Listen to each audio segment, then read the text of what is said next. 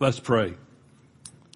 Lord Jesus, we focus our attention on you once again, and we continue to do so. You have spoken to us through the time of praise and worship. You've spoken to each one of us internally. I pray that now you would speak to us out of your word. You would allow our eyes to see, our spiritual eyes to see what we might not have seen when we walked in here. More than anything else, we pray that we see you. Let the word come alive to us today. Let our hearts be receptive to your Holy Spirit's voice. I pray in the name of Jesus. Everyone said, amen. I'm always amazed at how the time of praise and worship syncs up with what I'm planning on talking about. Maybe some of that is due to we put the sermon title on Facebook every week. Probably not. Today the sermon title is The Glory of Our Great God. And we sang today, one of the songs we sang, Overwhelm Us by Your Glory and Your Grace. 2 weeks ago, we finished up a 2-part series on the book of Haggai. And the reason it was a 2-part series is there are 2 chapters in that book. And in the second part of that series, we entitled it, The Latter Glory Greater Than the Former, because that's what God said in that book to the people of Judah, that the latter glory of this new temple will be greater than the glory of the old temple. We talked about a little bit about pining away for the good old days. And thank God for the good old days. But the glory of God is a crescendo through eternity and through time. And the glory of God has never waned. It has never shrunk, and it never will. And so I began to think about this glory, and he talked about the glory of this house, and of course I'm calling that the glory of the church. And while yesteryear were some great times, and you could go through history and through the Pentecostal revival and the healing revivals and the charismatic movement and all, and you could go on and on. And every one of those times in history were high times. But we too often try to live there. I know, of course, most of you know Brother Charles Simpson's my pastor, and I meet people from time to time, and when they find out that I know him, I got cassette tapes. That's fine, I got cassette tapes too. But I meet too many people that are still living in the 60s and 70s when they used to listen to the cassette tapes. And they wish we could go back there. Well, I understand that. I understand a time when the Holy Spirit was so powerful and so moving in the community that the town we grew up in, somebody, I don't know who, somebody put together a book, a directory of charismatic Bible studies. All of them are in homes. And somehow we got a hold of that book and we started finding some places to go worship with people we didn't know. I don't know how that happened, but you want that kind of a move, but you don't want to live there. And so looking at the glory of God to me is a reminder of this great God that we worship. We live in a day when we need a great God. You've heard so many things referenced already this morning. We live in a day when we need an anchor, as the old hymn says. And we need that anchor to not be a thing, but to be a person. And we need to see that anchor as capable, suitable. And so I want you to turn with me, if you don't mind, to Isaiah chapter 60. And we're going to read verses 1 through 7. And later on, I'm going to ask you to turn to the book of Exodus. So if you like to go ahead and put something there or whatever, if you've got a phone or a tablet, then it's probably pretty easy. I do think that it is good when I read a scripture, I think it is good if I give you time, if you can go read it yourself along with me. I think there's something that processes when we look at the words with our eyeballs and allow our mind and our spirit to process that instead of just listening to me read it. So if I see you just looking at me while I'm reading it, I'm throwing things at you. No, I'm not. But later on we'll go to Exodus. But Isaiah 60, verse 1, if you don't mind standing with me in honor of the sacredness of the Word of God. And I'm reading from the English Standard Version. Arise, shine, for your light has come, and the glory of the Lord has risen upon you. For behold, darkness shall cover the earth, and thick darkness the peoples, but the Lord will arise upon you, and His glory, everybody say His glory, will be seen upon you. And nations shall come to your light, and kings to the brightness of your rising. Lift up your eyes all around and see. They all gather together. They come to you. Your sons shall come from afar, and your daughters shall be carried on the hip. Then you shall see and be radiant. Your heart shall thrill and exult, because the abundance of the sea shall be turned to you, and the wealth of the nations shall come to you. A multitude of camels shall cover you, the young camels of Midian and Ephah. All those from Sheba shall come. They shall bring gold and frankincense, and they shall bring good news, the praises of the Lord. All the flocks of Kedar shall be gathered to you. The rams of Nebaioth shall minister to you, and they shall come up with acceptance on my altar, and I will beautify my house. Or I will beautify my beautiful house. You may be seated.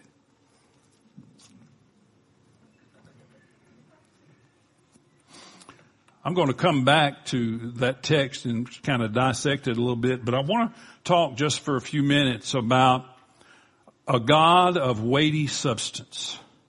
This is so important to you and so important to me and so important to us in the day we live, to understand this God, to understand the glory of God. I don't like doing this very much, but I'll give you the Hebrew word is kabod. Sometimes it's K-A-B-O-D. Sometimes it's C-H-A-B-O-D. Depends on which dictionary you look in. And this is a word that simply means weightiness. It means that which is substantial. The glory or kabod talks about a weighty person who is honorable, impressive, and worthy of respect. Now, when I say weighty, I'm not talking about too many Twinkies. I'm talking about substance. I'm talking about something that carries, or someone that carries influence. You've heard the saying about he or she carries a lot of weight. Go talk to so-and-so about that issue, because in that circle they carry a lot of weight. Well, it has nothing to do with their physical stature, but it has something to do with their influence, their ability to gain an ear of someone, their ability to move things. That's weightiness. And when you think of our God, you must think of Him as a God of weightiness and substance. And this will be our theme throughout this whole message today. In the New Testament, we have a word called doxa, and we have, it's easy to see that we get our word doxology from this word. And it just carries it just a little further, and it talks about a high opinion or an estimation of someone. It talks about splendor and majesty. So you put all of that together, and you get a picture of the glory of God. Don't lose that picture. And what I'm here to tell you today is that regardless of what we see with our eyes or hear with our ears, everybody say regardless. There is a substantial God who carries a lot of weight in any situation. I don't care what you're facing today. I don't care what you're facing tomorrow. I don't care what's on your mind, what may be of concern to you. There is a substantial God. He is not a shrinking violet. He is not as the world would see, the world spirit world system would seek to do, and that is to neuter God. He is not. He is a substantial God. And whatever, just remember, if you don't remember anything else I say, whatever is you're facing, remember that you have a substantial God who carries a lot of weight. Amen. Lord. In every circumstance. Last week we had Dave Zanotti here from the American Policy Roundtable and the Public Square radio broadcast. And one of the folks on that broadcast is a lady by the name of Melanie Elsey. I believe what I'm about to read is for somebody in this room. You've been needing this. Maybe every one of us, but somebody needs this. And I want you to hear it because I was riding down the road a long time ago and I heard Melanie say this and I almost ran off the road. And so ultimately I wrote it down and I've been holding on to it all this time and I forgot about it till I was preparing this message and I went, wait a minute, that's in my desk drawer, and I pulled it out. I don't remember the broadcast, what the topic was, and I don't even remember what they were talking about, but in the middle of their talking, Melanie spoke up. She said this, God has his hand in this. He is already at the other end of the outcome. And when whatever you face, whatever difficulties and challenges you may be meeting, either today or sometime in the future, remember that whatever it is, your substantial God has his hand in that. And he's already at the end of the outcome. He's not patting his foot. He's not wondering what you're going to do next. He's certainly not wondering what he's going to do next. He's already there at the end of the outcome. And he wants to walk you through it. That doesn't mean everything's going to be great. It doesn't mean that he's always going to remove your circumstances. Remember when he said, Peter, Satan's asked to sift you? And I told him, I said, pray for you. I mean, I bless you. Yeah, bless you. He didn't say I'm going to keep him from sifting you. He just said, I'll pray for you. And sometimes that's what God does. Ichabod is more than a name from the sleepy, what is it, the Long Hollow or something? That's a Sleepy Hollow, something like that. Ichabod Crane. When the Ark of the Covenant was captured, Eli the priest was sitting, and he was obviously up in years. And when he heard the Ark had been captured, the Bible says he fell backwards. Basically, he fell backwards, hit his head, and died. And then his daughter-in-law, who was pregnant at the time, I'll just read it. Well, you can see it on the screen. She named the child Ichabod, saying, the glory has departed from Israel. That's what Ichabod means. Remember the word kabod earlier? Ichabod means it's no glory. The glory has departed from Israel because the ark of God had been captured and because of her father-in-law and her husband who had also passed away. And she said, the glory has departed from Israel for the ark of God has been captured. Here's where we do not want to live. We do not want to live outside the glory of God. You know how we live outside the glory of God? We disregard God's weightiness and substance, and we attempt to solve the problem ourselves. We invite God out. Or we're like Burt Reynolds in the movie The End. At the end of the movie, he's going to commit suicide. He swims out into the ocean and he's just giving it up. And so then he decides, no, I think I want to live. And so he turns to swim back to shore and he says, God, if you'll get me to the shore. And he makes all these promises, all the money he's going to give and all the things he's going to do. And ever so often he'll pray again, but every time he prays, he drops something that he had promised before. And when he gets to the shore, never mind, God, I made it. Don't we do that?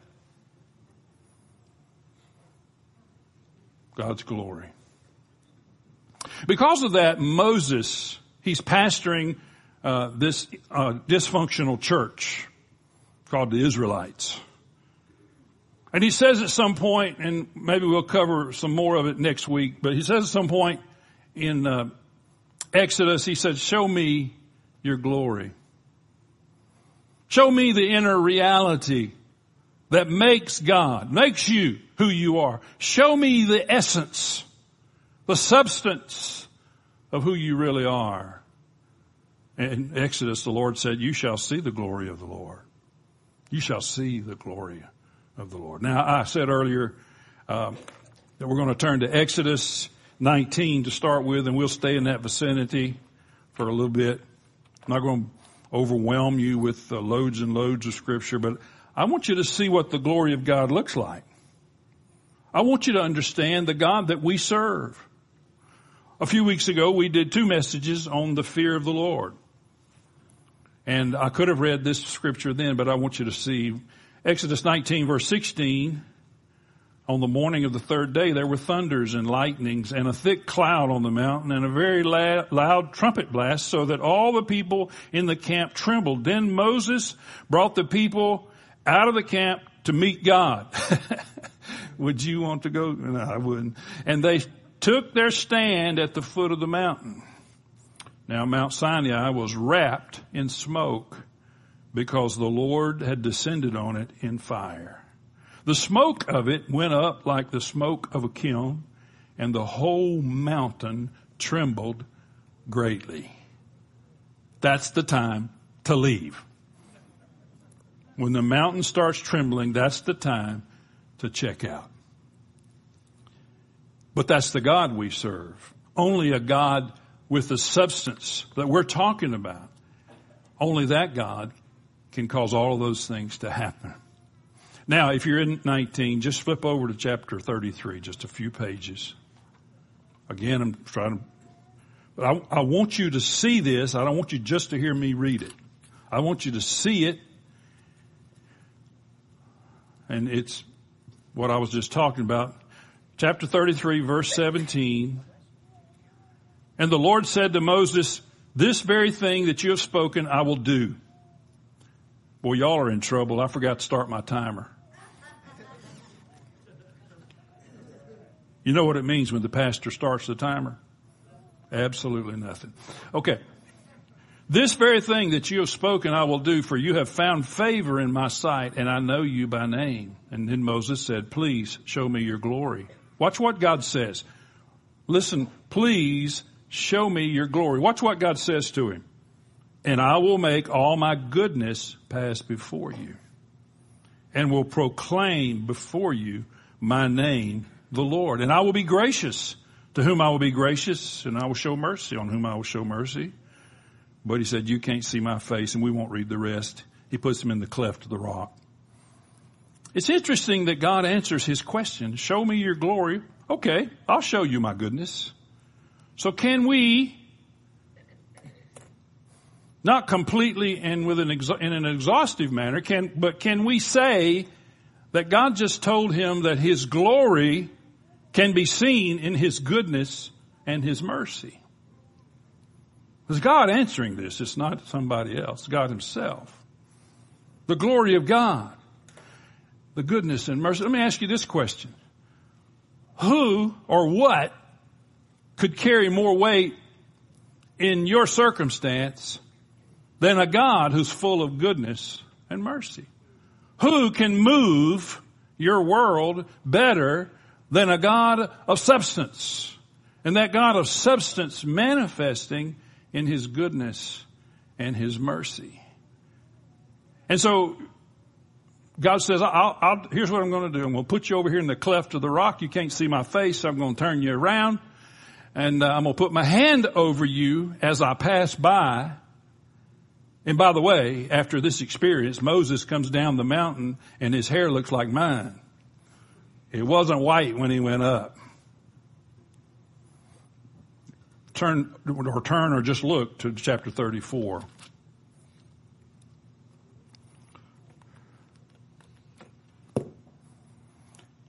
Verse 5. The Lord descended in the cloud and stood with him there. And the Lord proclaimed the name of the Lord. How about that? The Lord passed before him and proclaimed, the Lord, a God merciful and gracious, slow to anger and abounding in steadfast love and faithfulness, keeping steadfast love for thousands, forgiving iniquity and transgression and sin, but will by no means clear the guilty, visiting the iniquity of the fathers third and fourth generation. This is God given, in my opinion, a summation of His glory in His goodness and His mercy. He said, I'll be merciful. I'll be gracious, which really means just one who stoops down to be kind to another person. He said, I'll be slow to anger. I'm abounding in steadfast love. Hesed. I can't say that like a good Jew could, but anyway, the word hesed is the Hebrew counterpart to the word agape. And he said he's abounding in that virtue and faithfulness. And then he says, not only is he abounding in steadfast love, it says he keeps covenant to thousands of generations. We might break a covenant, but God won't. He says he is a God who forgives iniquity, and then he finishes up by saying, but by no means clearing the guilty. What kind of a God would God be if he winked his eye at iniquity? What kind of a God? He would be a God who he wouldn't be God. That's the fact.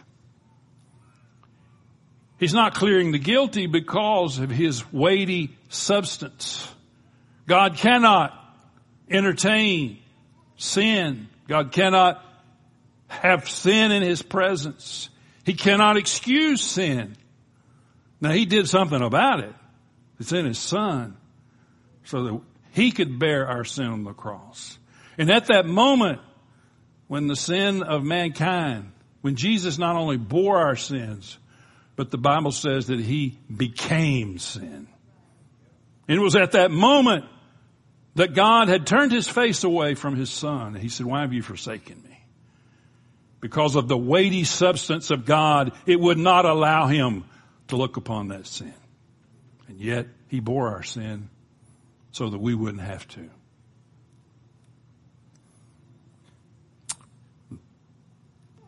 So it's important that we understand the glory of God in the earth. The glory of God in the earth.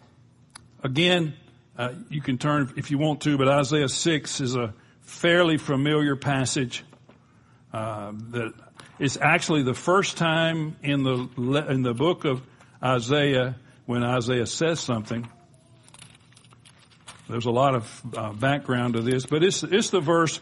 It says, in the year King Uzziah died, I saw the Lord sitting upon a throne, high and lifted up, and the train of his robe filled the temple. Above him stood the seraphim. Each had 6 wings. With 2 he covered his face. With 2 he covered his feet. With 2 he flew.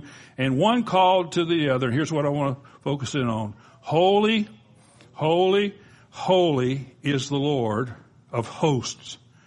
The whole earth is full of his glory. I want you to notice, and of course we could read on, but we won't. I want you to notice the whole earth. It depends on what your definition of is.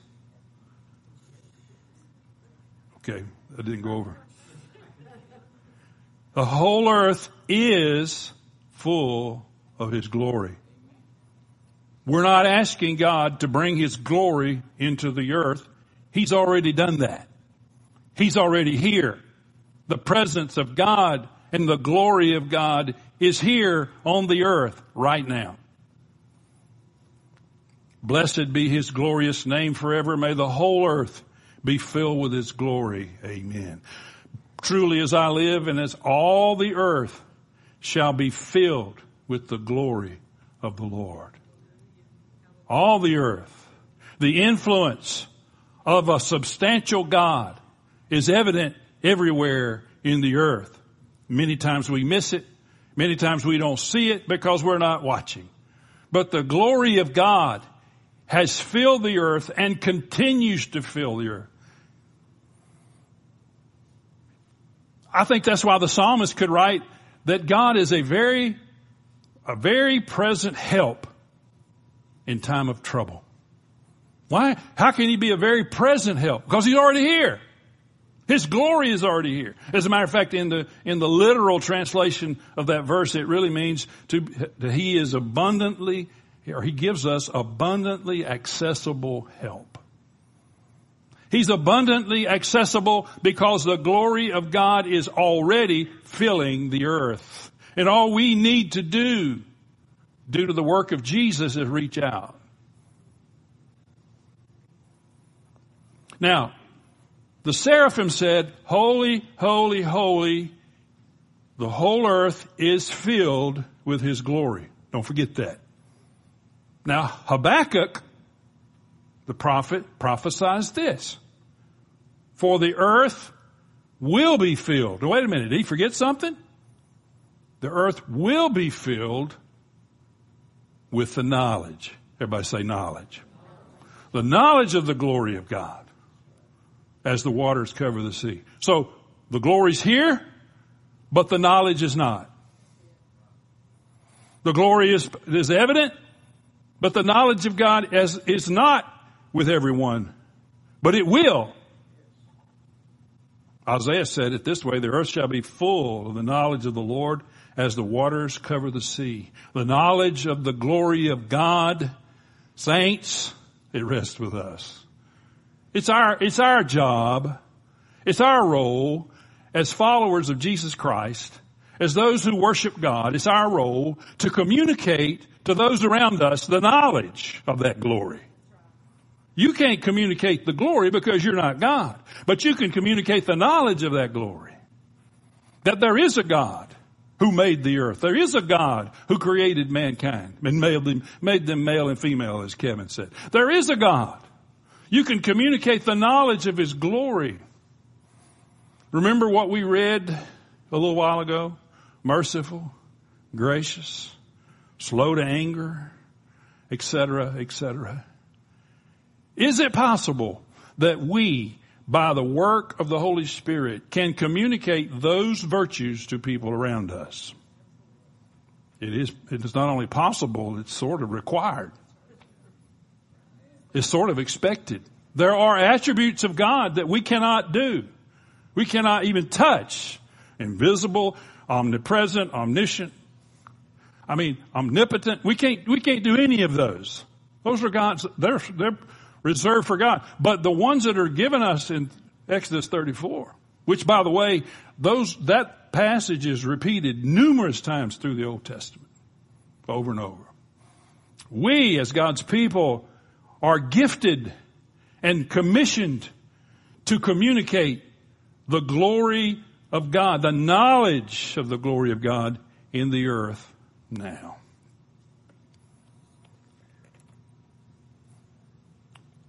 Psalm 145 says, all your works shall give thanks to you, O Lord, and your saints shall bless you. They will speak of the glory of your kingdom and tell of your power to make known to the children of man your mighty deeds. Do you understand? When we communicate to someone the mighty deeds that God has done in our life, we are communicating the weightiness and the substance of God, that he would so move in that particular situation. And the glorious splendor of your kingdom, because your kingdom is an everlasting kingdom and your dominion endures throughout all generations. We can tell and speak of his kingdom. Speak of his kingdom.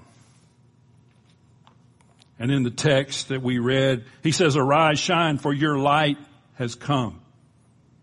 Now, you're going to feel a little uncomfortable, but I want you to say this. I want you to say, my light has come. I'll say it like you mean it. See, he was talking to you by the proxy and by the work of the Holy Spirit. Your light has come. He says, arise, shine, for your light has come, and the glory of the Lord has risen upon, everybody say me. Look at the next part. This is back to Isaiah 6 here. Behold, darkness shall cover the earth, thick darkness, but the Lord will arise upon you. Remember Jesus said, you are the light of the world? Now, I know he said he was the light of the world. He wasn't confused. But we're the light of the world because he's the light of the world. He said the darkness is going to come, but people are going to come to you. The Lord will rise upon you, and the glory, his glory will be seen upon you. The nations will come to your light. Nations will come to your light. We fit in. We fit into this message about the glory of God. The glory of God is not just some abstract. It's not just some ethereal conversation, but it's real. And it's real in the sense that we serve this weighty God. And so then we find ourselves in the position where we ascribe to the Lord. Psalm 29 says, ascribe to the Lord, O heavenly beings, ascribe to the Lord glory and strength. Ascribe to the Lord the glory due his name. Worship the Lord in the splendor of holiness. You know, you hear people say, well, give God glory. And you think to yourself, now why would I want to give God something he's already got? You're not giving him the glory. You're attributing glory to him.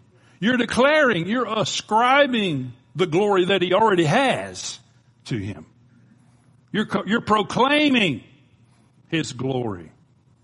You're exalting him. Isaiah said this, God said this in Isaiah, I am the Lord, that is my name. My glory I give to no other, nor my praise to carved idols. My glory I give to no other. We today, we have to, in the face of, oh Lord help us, in the face of a compromising gospel, in the face of a diluting of the truth, in the face of adjusting God to our whims, in the face of adjusting the truth of the scriptures to what we think they should say, or what we want them to say, in the face of that, we must see that God is not one of many. There are not many ways to God. There is only one way to God, and that's Jesus Christ, the Son of God. He is not superior among inferior gods. Who is like unto thee, Moses sang in the Song of Moses. He's not even the best of all gods. He's the only God. And we do not need to make place for him beside other gods, and we do not see him as the best. You've heard me say many times that if Jesus Christ is a very important part of your life, then you're missing something. As a matter of fact, he might as well be no part of your life if he's going to be a very important part of your life. Because Jesus Christ has to be all of your life. Jesus Christ has to be your life if he's going to be anything. So who is this King of Glory? I'm not going to have you turn, but there's this great scene in Psalm 24, which starts off, by the way, that with the earth is the Lord's and the fullness thereof. But there's this great scene in verse 7, lift up your heads, O gates. By the way, gates represent authority. And be lifted up, O ancient doors, that the King of Glory may come in. So you see this congregation of people outside the gates singing and chanting, open the gates so the King of Glory can come in. Open up, O doors. It's a great scene that the psalmist paints for us here. Allow entry of this King of Glory. And then verse 5, well, who is this King of Glory? The Lord strong and mighty, the Lord mighty in battle. Lift up your heads, O gates, and he repeats, the psalmist repeats, lift up your heads, O gates, and lift them up, O ancient doors, that the King of Glory may come in. Who is this King of Glory? He's the Lord of hosts. He's the King of, say, glory. So they have this scene where they're calling out, let him in, let's open the door. Who is this King of Glory? Doorkeeper. And of course, the writing of this psalm is painting a picture. Somehow they knew the password. They opened the gates. And in comes the King of the glory we're talking about today. The King of the glory. It said he's the Lord of hosts. He's the Lord of hosts.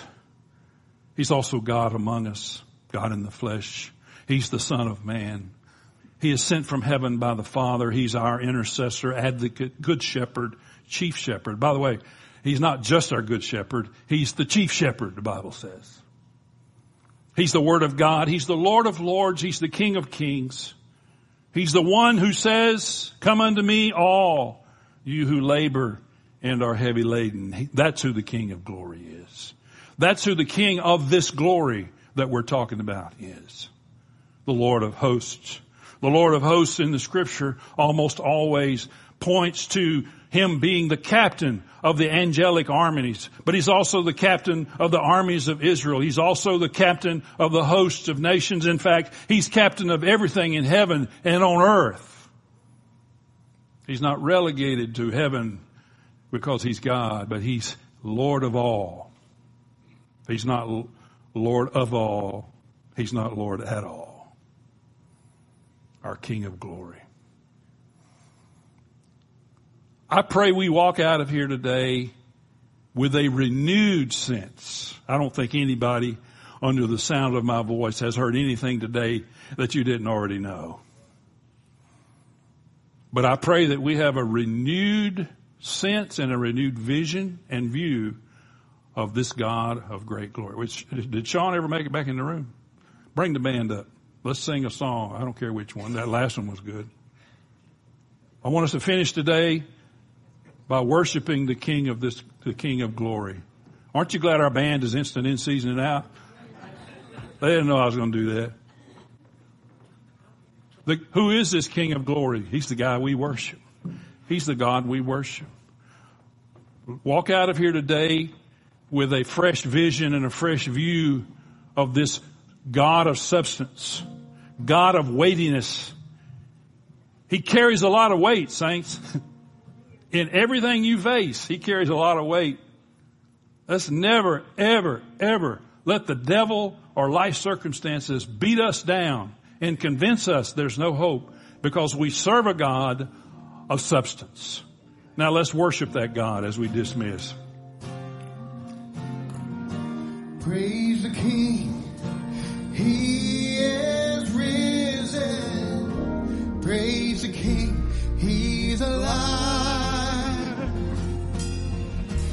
Praise the King. Death's defeated. Hallelujah. He's alive. Hallelujah. Oh, hallelujah. He's alive. There's a reason why the curse of sin is broken. There's a reason why the darkness runs from light. There's a reason why we stand here now forgiven. Jesus is alive.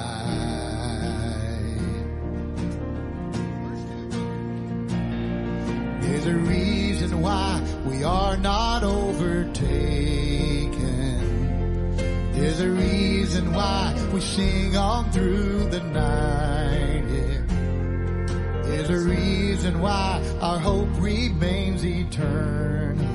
Jesus is alive. Oh, praise the King. Praise the King. He is risen. Praise the King. He's alive.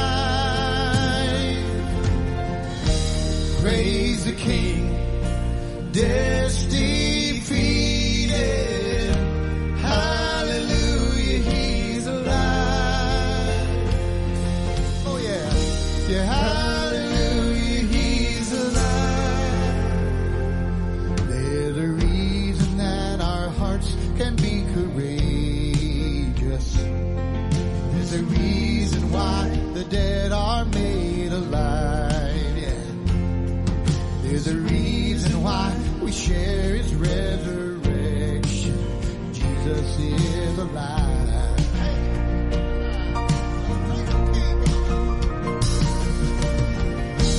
Praise the King. He is risen. Praise the King. He's alive.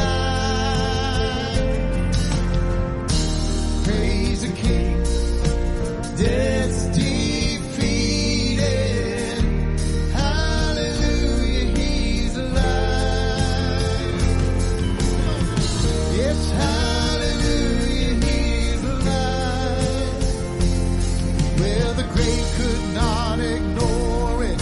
When all of heaven's rolling, hell, where is your victory? Death, where is your sting? The world could not ignore it. When all the saints are roaring, hell, where is your victory? Death, where is your sting? Yeah, the grave could not ignore it.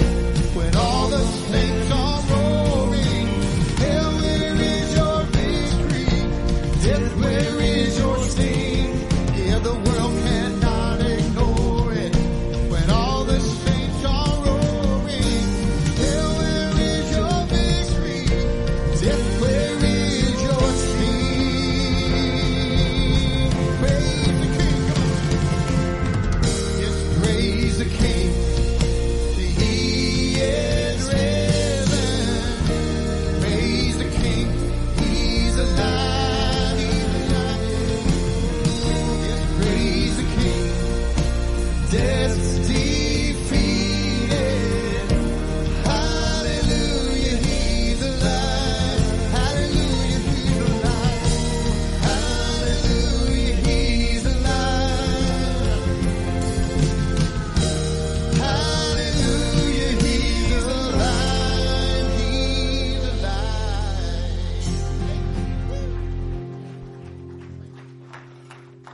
Lord Jesus, we say, who is this King of glory? You're our King of glory. We always welcome you within these gates, and I don't just mean this building, but within our hearts. Thank you today for the Word of God that shows us your glory. And we see a God of substance and a God of weightiness, a God of influence. And because of that, we rest. No matter what our surroundings may look like, help us to be like you that day that you were sleeping in the middle of the storm. That we would have that kind of rest, knowing with whom we walk. Thank you for this time today, and I pray that you would do your work in our hearts. You would make each of us as substantial as you as we worship you. We thank you in the name of Jesus. And everyone said, God bless you. You're dismissed. Go out there and act like somebody.